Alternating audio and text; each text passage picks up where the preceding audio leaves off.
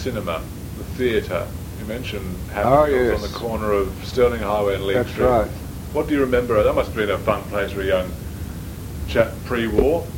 Yeah, we went to the theatre. Well, the pictures, we always called them the pictures in those days. It was never called a theatre. And one of my sort of vivid memories of going to the pictures at the point of time I'm thinking of, pretty early on, they had the outdoor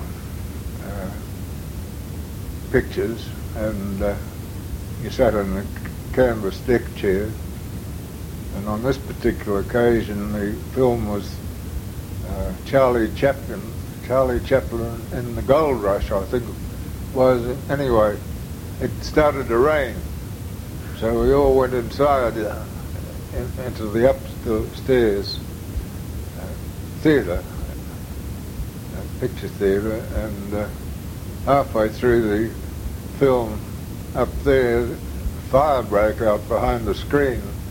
All we could see was flames around what we were looking at around the screen, and everybody panicked.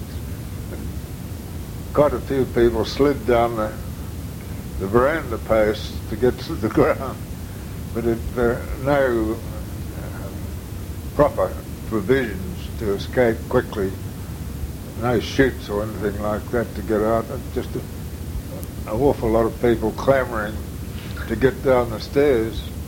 However, the fire was put out, so that saved the day, but it's one of my vivid memories of the theatre. But we did spend a lot of time going to the pictures. It was one of the entertainments. Nobody had anything at home except the old gramophones with a trumpet-type shaped thing on it, and disc records, and a piano. Every house had a piano. Well, people say that it was a big entertainment to have the family standing around the piano singing. That's with right. Someone playing. Oh, that's right. I can well remember that. You'd do it at home, and you'd do it when you visited other people, and we even went to the lengths of going through featured dramas and each taking a part in our own part, not singing parts, but A little acting theatre. Yeah, that's right. So the importance of a place